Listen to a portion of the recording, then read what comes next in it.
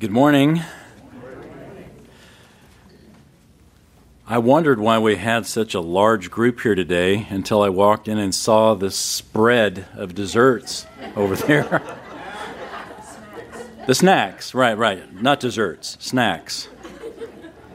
Though I never seem to see broccoli over there, it's always sweets.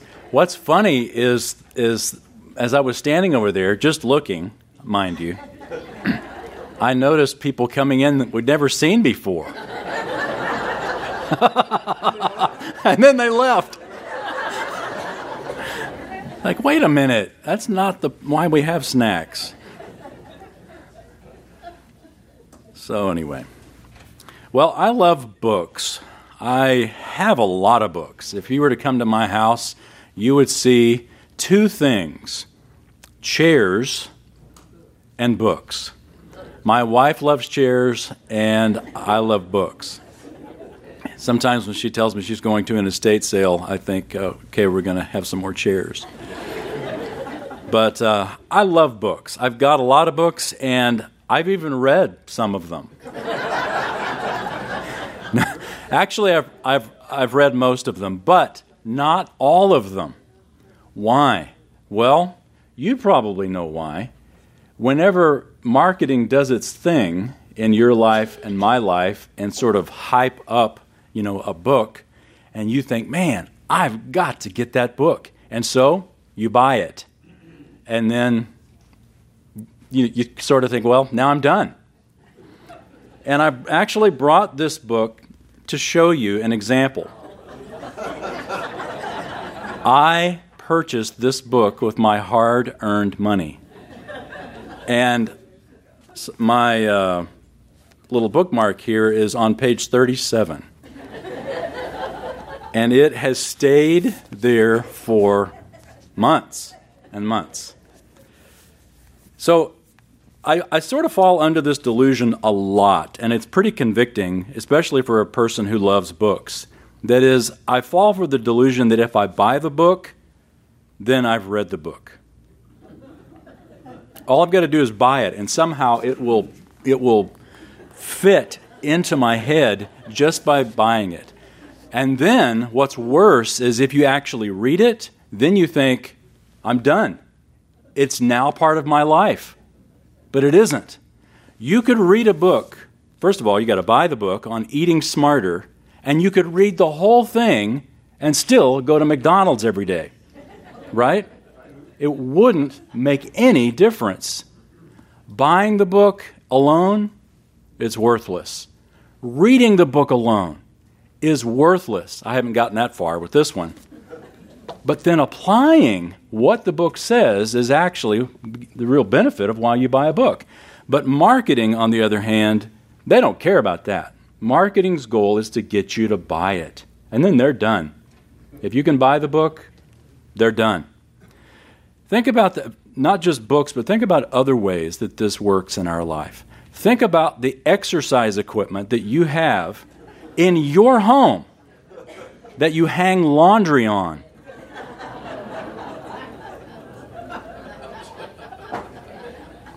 Think about the local gyms that we drive by every January that are glutted with people that are there with their New Year's resolutions, and come February 15th, all of a sudden the parking lot is empty. They oversell because they are banking on the fact that people aren't going to keep their commitment, that they're going to buy into the idea of being healthy without the application of it. Airlines, they'll do the same thing when they overbook a flight. They'll overbook flights, and then they'll try to pay you to not come. If they actually feel like the flight is going to be too full, they will pay you not to get on because they've overbooked, with the usual thought that not everyone shows up. See, the goal of marketing is to get us to buy, not apply. God's goal, on the other hand, is just the opposite, or I should say, takes it to the logical next step. It's not just a matter of buying, but of applying. Jesus told a parable one time about a man that had two sons. Remember the parable? Told the sons to go work in the field. One son says, I'll do it, but didn't do it. The other son said, I'm not going to do it, but then felt bad about it and did it. And Jesus' question is, and here's the $1 million question, which son did the will of his father? Not the one that said, I'll do it, but the one who said, I won't do it, but then ended up doing it. It's application that is God's goal for us. And that's the obvious challenge in our lives as well. So let's look together at the book of James. The Bible, we want to talk about best-selling books. The Bible is the best-selling book of all times. And it is, in a sense, sort of the same marketing ploy. You can go to a Christian bookstore and fall for the same delusion that if you just buy this Bible, or if you just buy this particular study material, or go to this conference, or hear this Bible teacher, that all you got to do is just pay the money and all of a sudden you're transformed. All you got to do is buy the Bible and all of a sudden you're holy. Or we think that it's going to happen by itself. Buying, one of the funnest things for me as a runner is buying new running shoes. You're supposed to do that like every 6 months because the pad on the bottom wears out. I wondered why my knees were hurting. Went to the doctor and he says, how do you exercise? I said, I run.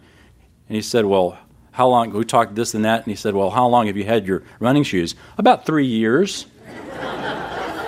They still look great.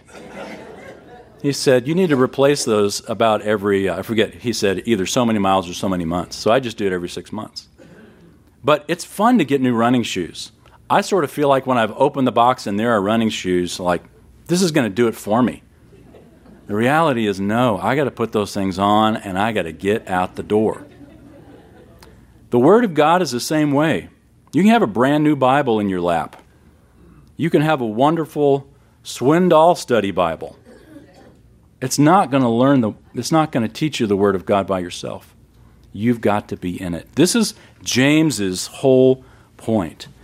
James. Who is James?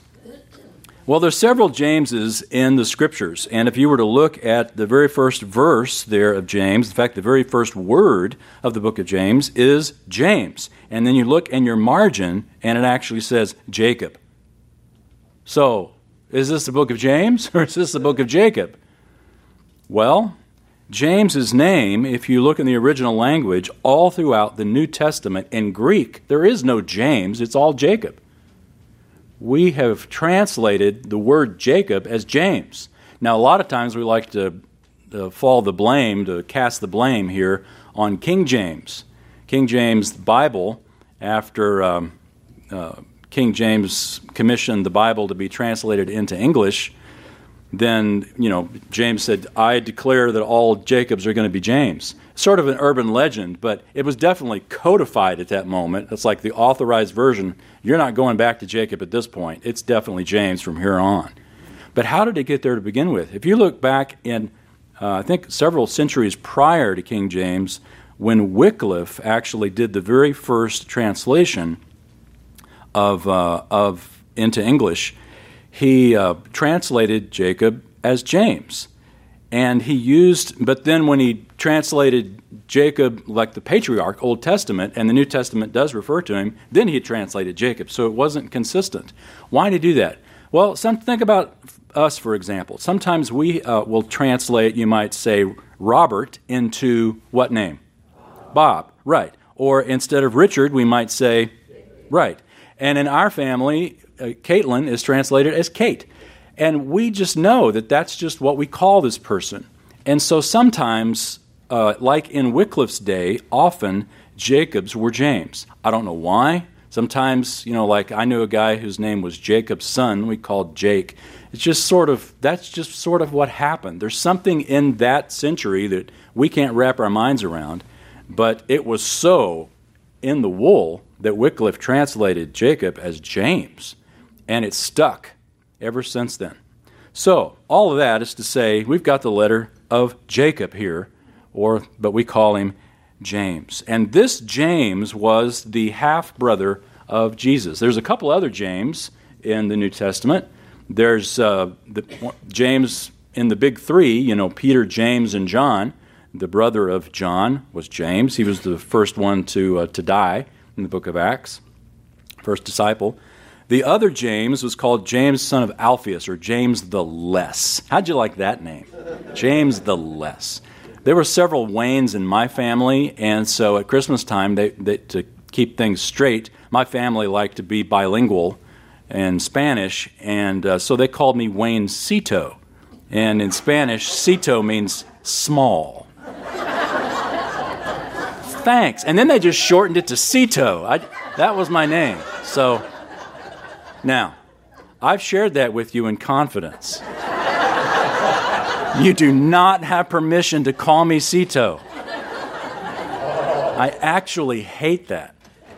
I share that with you as an illustration. How'd you like to be James the Less? Anyway, but James the Less, James Cito, and then you've got our James. This James who wrote the book of James is the half-brother of Jesus. He, along with the other half-brothers of Jesus, were not believers.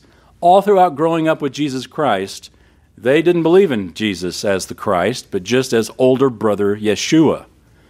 And it wasn't until the resurrection that they came around. In fact, we're told in 1 Corinthians 15 that Jesus actually appeared to James, to his brother James.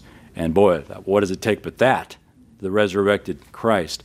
And I love James's humility here in verse 1. He says, James, he doesn't say James, half-brother of Jesus. He says, James, a bondservant of God and of the Lord Jesus Christ. The humility of James comes out in the very first verse. So, all of that to introduce who this is, and this was probably the very first book in the New Testament ever written, was the book of James. Remember, the church in its infancy was largely Jewish, and so when James here in the first verse says to the 12 tribes scattered abroad, greetings, he's calling Jews who are believers, because the early church, that's who were the believers, were Jews.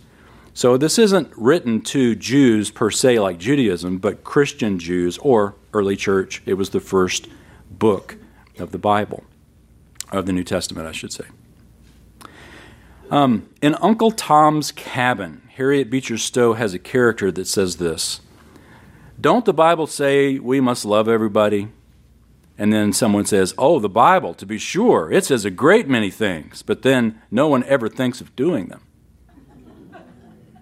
Here's almost the problem we find in the book of James. It's a challenge of all the books on our nightstands. We've got stacks on our nightstands of books we've never read, and one of those books, James says, shouldn't be the Word of God. James chapter 1, we've read the first verse, but let's scoot down to verse 22, and we're going to focus on the end of chapter 1 and a portion of chapter 2 that I believe is often misunderstood. But we need chapter 1 to give us the context. James 1:22. James writes, but prove yourselves doers of the word, and not just merely hearers who delude themselves. For if anyone is a hearer of the word and not a doer, he is like a man who looks at his natural face in a mirror. For once he has looked at himself and gone away, he has immediately forgotten what kind of person he was. Interesting way that's phrased. I think the New International Version say he immediately forgets what he looks like, which is a better sense of the metaphor, but James gets to the heart of what he's trying to teach, that the mirror not only reflects the person, but the heart. And this is what he's trying to get into. The primary goal for the Word of God, James tells us, is life change. The goal of buying the book is not just reading the book. The goal of buying the book is applying the book. It does us no good to buy a bestseller if we don't read it and apply what makes it a bestseller. There's several sad substitutes for application. The first one is understanding. That is, we feel like if we understand it, we're done. Nope, but that's just information, right? We've just read the book. But then there is the next step of actually applying it. The second substitute is rationalization. This is sort of the elbow response. You know, if you're sitting by somebody that really needs to hear this, you know,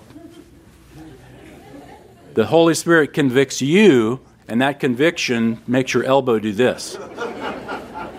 You really need to hear this.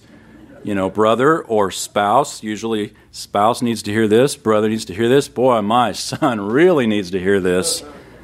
That is a sad substitute for application, is rationalization. And the third one, and this is pretty deceptive, is an emotional experience.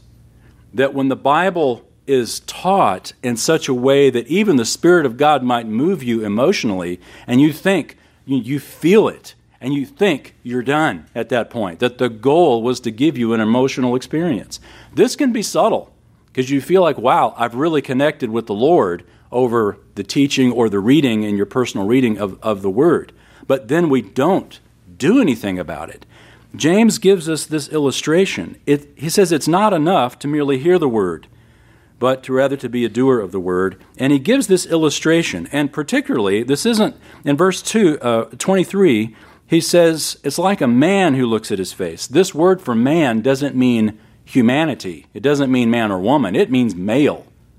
It's specifically talking about a man, a male, looking in a mirror. How do we men look in mirrors? Most of the time, we just kind of walk up, squeaky, squeaky, squeaky, and we're done.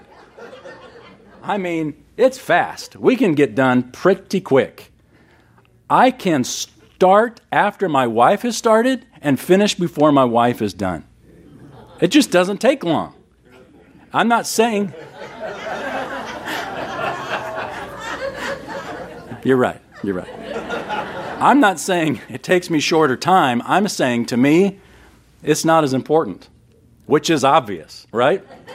And if you look at some single men, it's really obvious. It's like they may not have a mirror in their house. But you wonder, James's whole point is, you can't just look at yourself.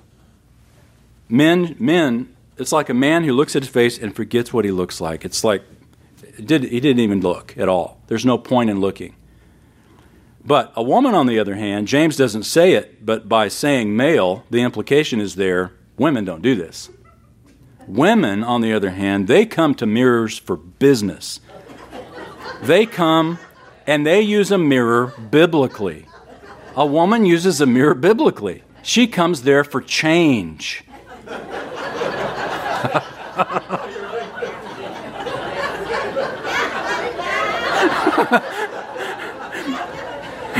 There's a trap door. It's a trap door right here. I better hang on. But seriously, and it's not true of anyone in this class, but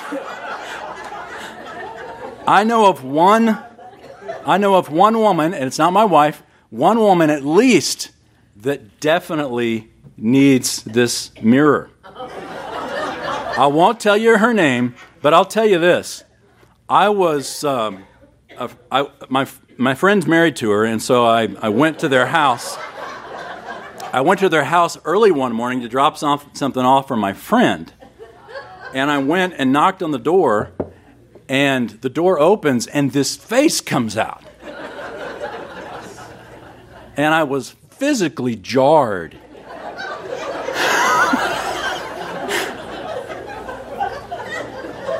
Until she said, "Hi, Wayne." "Oh, it's you. Give this to your husband." Oh, it wasn't quite that bad. I'm just having fun with you. But seriously, a woman takes a mirror a lot more seriously than a man does. In fact, some women even carry little mirrors around with them. If you have a little mirror in your purse, raise your hand. It's called a compact. Can you imagine if men carried a compact? What would we do with it? Just kind of...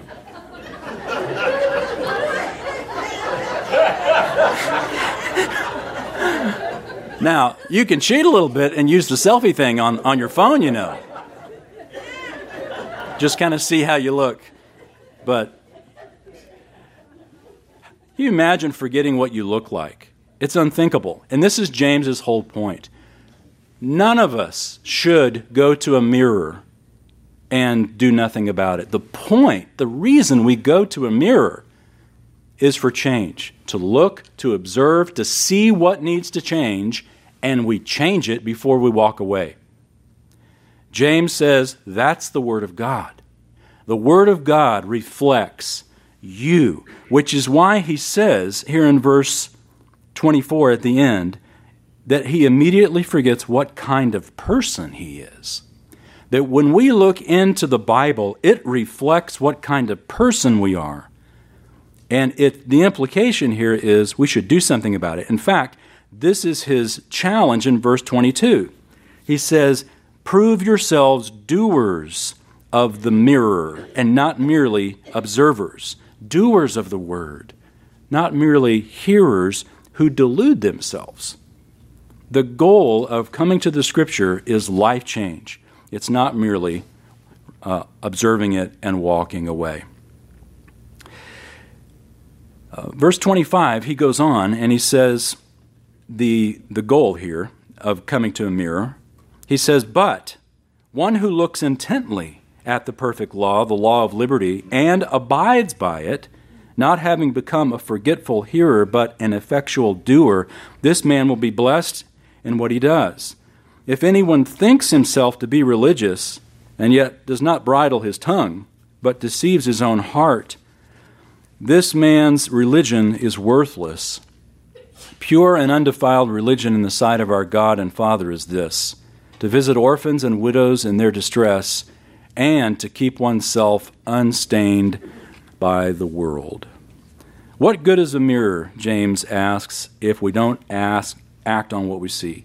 What good is the Bible if we don't act on what we hear? What good is information without transformation? James tells us at the end of verse 26, at least in this translation, I'm not sure what yours says, but whatever it says that's akin to the word worthless, that is the key word. His religion is worthless. What does he mean by worthless? Well, we'll get into that in chapter 2.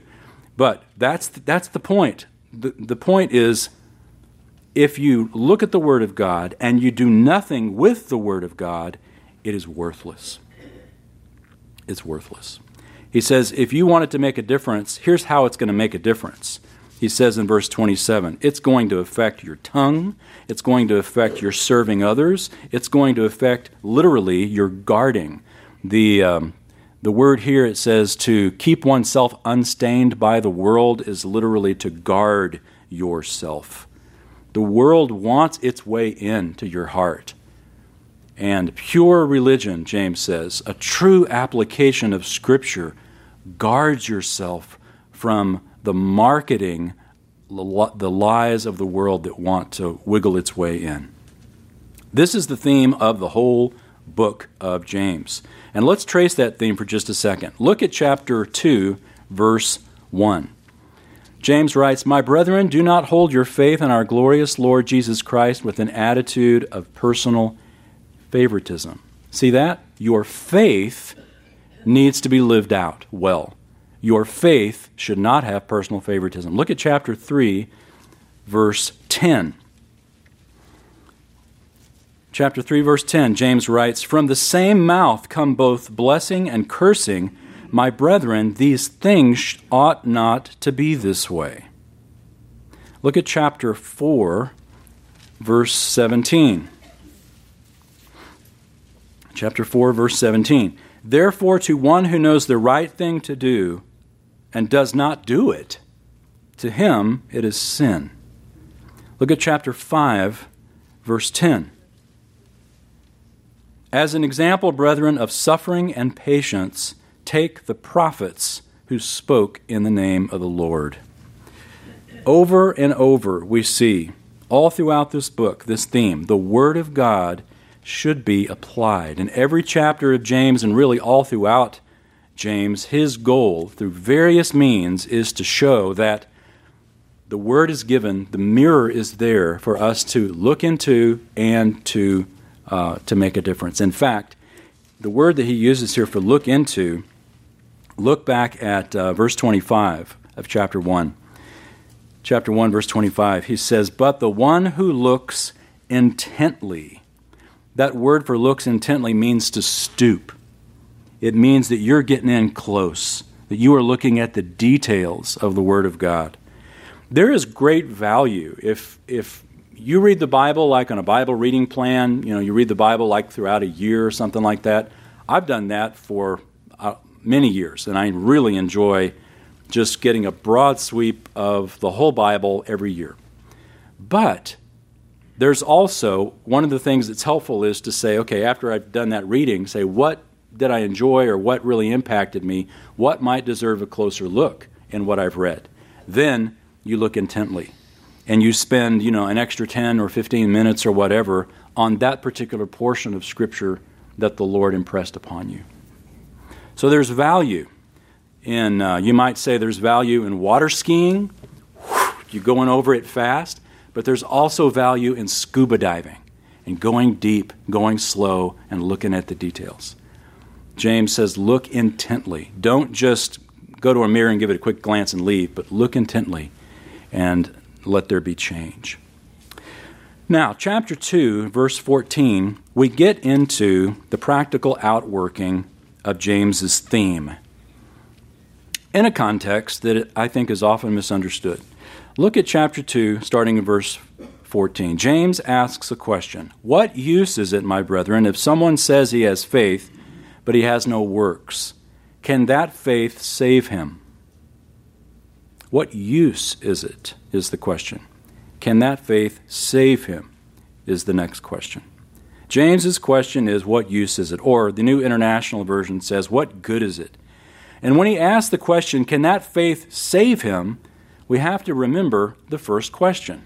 The first question was a question of use or good. What good is it? What good does it do? And then he asked the question, can that faith save him? So those questions are connected. They're not two different contexts. It's one context. What's the point? What's he saying? Now, often we are taught that this chapter or this particular section is saying, particularly when it gets down here, it says faith without works is dead, verse 17, that if you claim to have faith, but you don't have deeds, then you don't have faith. You're not saved. And then there in verse 14, what use is it, my brethren, if a man says he has faith but has no deeds, can that faith save him? I mean, it's right there in the text, right? And the thought there is, well, if you don't have fruit in your life as a Christian, then, my friend, you're not a Christian. Where in the context of James's theme can we justify that? I'm thinking that it is actually a different meaning. So hang with me and see if the context doesn't bear it out true. Let's look at it closely. I think James is talking here not about the genuineness of faith, but, to use his own words in verse 14, the usefulness of faith. What use is it? In fact, remember when we looked at chapter 1, verse 26, I asked you to underline the word worthless.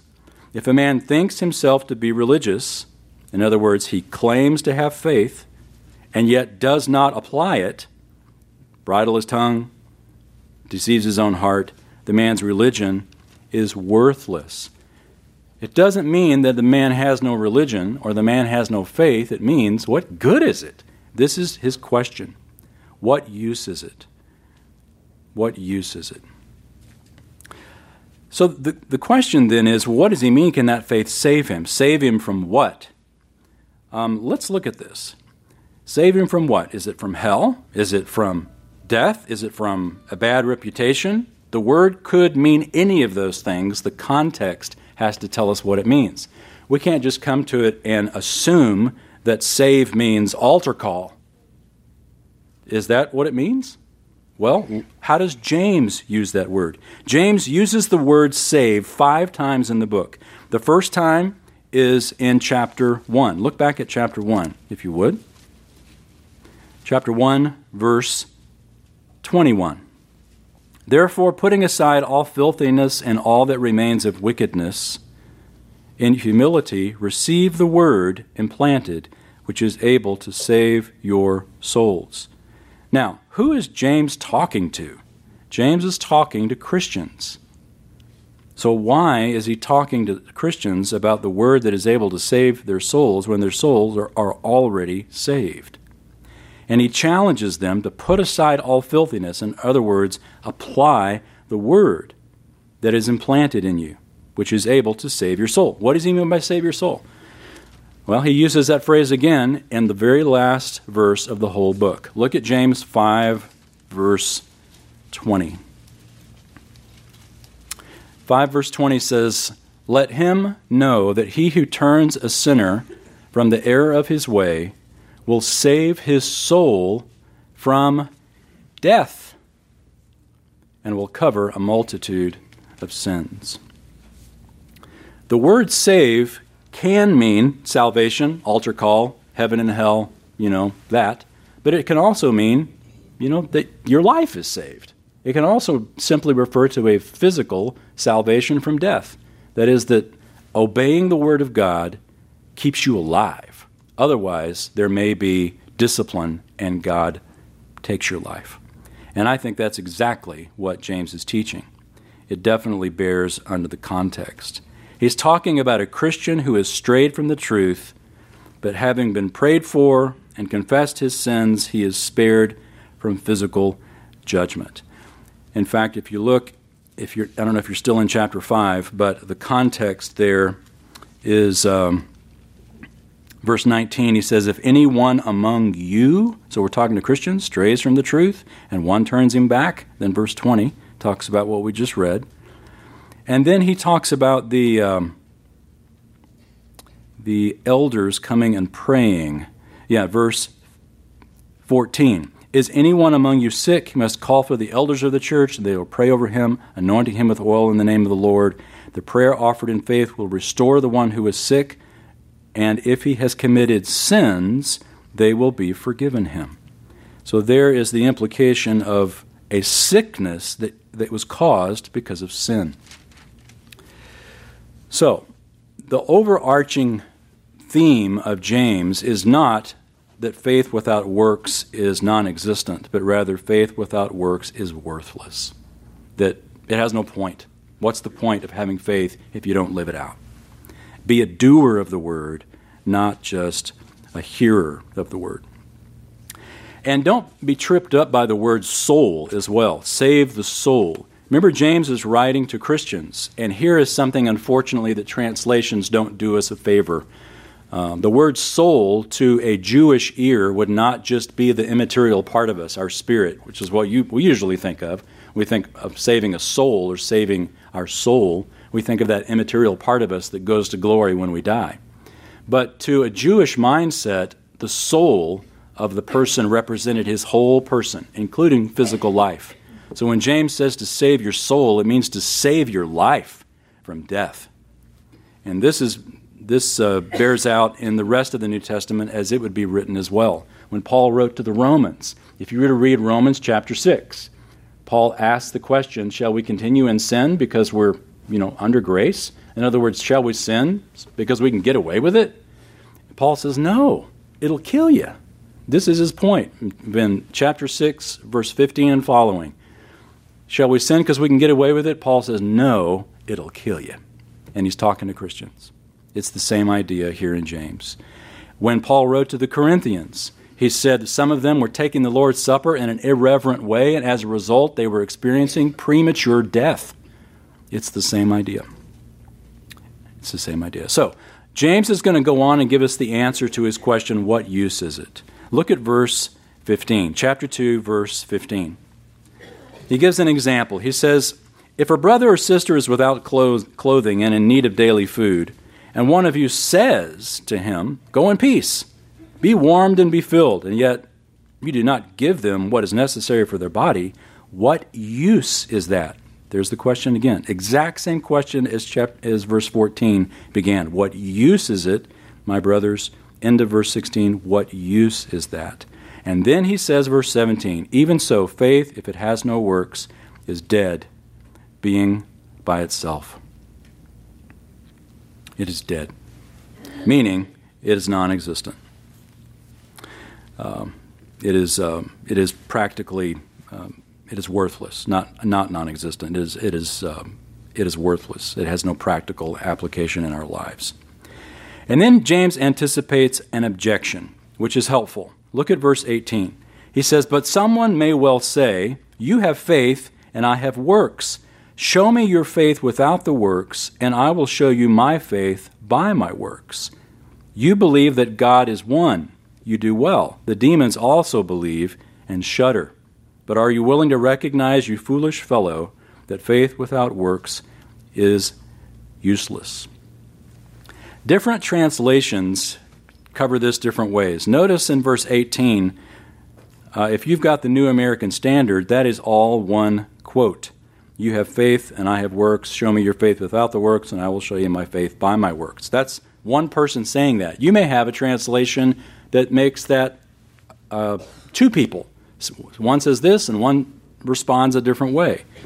I think the New American Standard does it well here because basically the objector seems to be saying, "Hey, James, faith will always evidence itself in works," which is the way that a lot of people think today. That if you don't have fruit that I determine is fruit, then you're not saved, as if God's called us to be fruit inspectors. James says, no, it is possible to totally accept the truth but not live it. And he gives an example. The demons believe in God. They ain't living it. They ain't living it at all. It is possible to have a firm belief in the truth, but to not have any application. Just look at the demons. And he says, just like you, they believe the true doctrine, but they don't live it out. Just because you believe the truth doesn't mean you're going to live it out. And this is James's theme. Be a doer, not just a hearer of the word. If you tell me that a saving faith has to have works, then the question becomes, okay, how much good works show a true faith? Who gets to be the standard of that? Me? Am I the standard?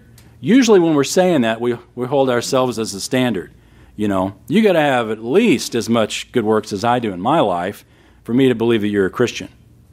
Well, think about where you were when you first came to Christ. How many good works did you have at that point?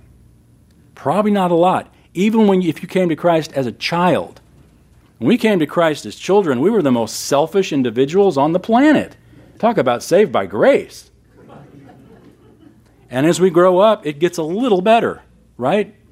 But we know in our heart of hearts those deep, dark secrets and sins that we nurse when no one but God is listening. And when we don't even care that God is listening. We'll think horrible thoughts about other people. We'll have lustful thoughts about other people. We'll have covetous thoughts of how our life ought to be a different way than it is. And yet we've got the gall to say we've got salvation fruit in our lives. If I was to judge my salvation by the fruit in my life, I would doubt my salvation. Because there's always enough evil in my heart that I'm aware of to cast doubt on the fact if I've even been saved at all. I think it was John MacArthur who said, if I could lose my salvation, I would. What a great quote. So true. Thank God that we can't lose it. We can't lose by our works what we gained by God's grace. James even sort of anticipates this. We won't look at it, but back in chapter 1, he says, look, you either keep the whole law or you keep none of it. This halfway doing the law doesn't count with God. You are either perfect or you need to be saved. So how much fruit justifies that I'm saved? You see, that's not James's point. He's not saying, I got to see fruit in your life or you're not saved. He's saying, there better be fruit in your life or your faith, it's pointless. There's no practical living it out. There's no practical living it out. The fact that we have commands at all in the New Testament supports that we need them. Think about it. If a Christian is just naturally going to, have good deeds, and it's just naturally going to be that way, then why are we ever commanded to have good deeds? We, like a car that's off kilter. Think about your car. When you're driving your car down the road, maybe you just got it aligned, and you could take your hand off the wheel, and boy, that thing just goes straight forever. And then you hit a pothole. And now all of a sudden, if you take your hand off that wheel, you're going to be in the ditch. We live with potholes spiritually. We are fixed, or at least our heart is fixed, perpetual potholes, and where our alignment is off. If we don't keep our hand on the wheel and guiding, keeping our eyes fixed on Jesus, we'll be in the ditch. We have to be told to be obedient. Then he gives us another example. Verse 21, example of Abraham. Actually, several here. He says, "Was not Abraham our father justified by works when he offered up Isaac, his son, on the altar? You see that his faith was working with his works, and as a result of the works, faith was perfected," meaning matured. "And the scripture was fulfilled that says, Abraham believed God, and it was reckoned to him as righteousness, and he was called the friend of God. You see, a man is justified by works and not by faith alone." Ooh, look at verse 24 again, and think with the Apostle Paul's hat on. A man is justified by works and not by faith alone? Hello. Hasn't James read Romans? Answer, no, there was no Romans when James wrote this. But plus, we're talking about two different things. James, in this context, is not talking about being justified in the sight of God, but rather, the word here for justified basically is the idea that it's vindicated, that a faith is proven to be faith. Not that it's a true faith versus a false faith, but the faith is lived out. He says his faith was, and I love the way he phrases it here, perfected. You may have in the margin here, mine says, by the deeds completed. Or verse 2, it was completed. That his faith was perfected. The idea that it was matured, that it grew and it expressed itself in a mature way. And again, this falls right in line with the theme. It means vindication. Jesus used that word many times, and even Paul in the book of Romans used that way to refer to it as our salvation. But Abraham's faith was vindicated, or it was shown to be so, by his works, or to say it simply, it was shown to be useful. Abraham's faith worked, and he lived it out. He gives another example, 25 in verse 25, of Rahab. We go from big, righteous Abraham now to a harlot. Verse 25. In the same way as Abraham, was not Rahab, the harlot, also justified by works when she received the messengers and sent them out by another way? For just as the body without the spirit is dead, so also faith without works is dead. Notice verse 26 begins with the word for. That means I am explaining what I just said about Abraham and Rahab. As the body without the spirit is dead. Now think about that image. We've all seen loved ones, friends in a casket. And there's no mistaking. I mean, when you see a person who's dead, they're dead. I mean, there's no hint of life. When we'll say, oh, she looks alive, or he looks alive, he looks so natural. No, they look dead. It's clear they're not there, that it's just the shell. I remember the first time I saw my mother dead. It was, if you've ever seen a parent dead, you just realize that's dead. There is no life there. James is saying, as the body without the spirit is dead, there is a separation from what ought to be.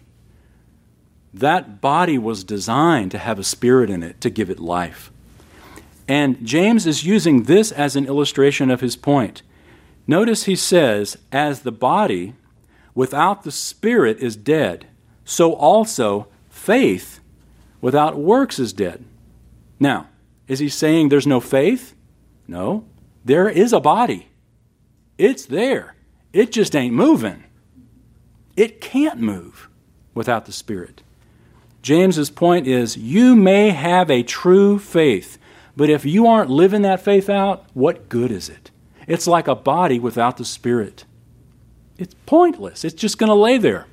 Our faith is not meant to lay there. We are meant to be doers of the Word, not merely hearers of the Word. You see how that fits with the whole theme of James's book? And if you read the rest of James's book, his emphasis is the same thing. Be a doer of the Word. And then chapter 3 begins with this terrible verse 1. I hate this verse. It says, "Let not many of you become teachers, because knowing that as such we will incur a stricter judgment." That's a hard verse when you're following the call of God. God's called you to be a teacher, and yet, by the way, you're also the biggest hypocrite in the room, because you cannot dispense all this truth and live it at the same time. Better just to sit there with your mouth shut and giggle. That's what I prefer to do. No, it's a challenge. But the point is, we got to live our faith. We got to live our faith out. C.S. Lewis said this. He said, "I am often, I believe, praying for others when I should be doing things for them. It's so much more easier to pray for a boring person than to go and see him." Just pray for him. Don't go see him. Well, here's a principle. It's all sort of boiled down to this, and I love it that Jonathan Murphy said this in the first big church, as we call it, because as he was going along there, I thought, boy, this plays right into what we're talking about in our class. And here's the principle. Never close your Bible without something to apply. Never close your Bible without something to apply. Our goal, your goal, my goal, each day as we come to this feast of spiritual truth in this book that we can read in our language, whatever translation we want, whatever study Bible we want, its goal is to give us information that we can apply. Its goal is to reflect who we are as we look into the mirror, and then for us to go, wow, I got pepper on my teeth, and to do something about it. Do not walk away with pepper in your teeth. Pepper in your spiritual life is not God's goal.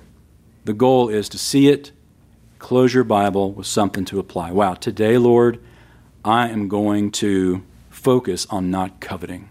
Today, Lord, I am going to focus on watching my words. Today, Lord, I'm going to be an encourager. I'm going to keep that in my mind all day long to make sure that I am encouraging every single person I come in contact with. Whatever it is, however God impresses upon you, never close your Bible without something to apply. Haddon Robinson said that when he was a kid, they were coming home from church one day, and this boy came up to him and asked him what he had learned. And the kid said that they'd heard the same story about the Good Samaritan, and when it was all through, Haddon said, well, you know, what was the spiritual lesson of the story? And this boy said, well, the spiritual lesson of that story of the Good Samaritan is whenever I'm in trouble, you've got to help me. That was his application from the Good Samaritan. He saw himself as the person who was on the road who everyone needs to help. That was the application. Your job's to help me. And Haddon took that and said, boy, of course, Haddon was like the prince of teaching people to preach. And he said, you know, we always need to make sure that we apply a passage correctly. And we come to it when we read the Word of God, we're looking at it, what it can do for me, meaning how I can change, not necessarily how can I look at this to see what others' obligations are in my life. The benefits of Bible reading aren't immediate. So when I give you that challenge, never close your Bible without something to apply, I mean, that assumes that you're going to be in it. Again, like Jonathan Murphy said, you're not going to come to the Word of God like we do. We've got to come to the Word of God like we do with anything else that we eat. When we eat a meal, we don't think twice about it. It's great.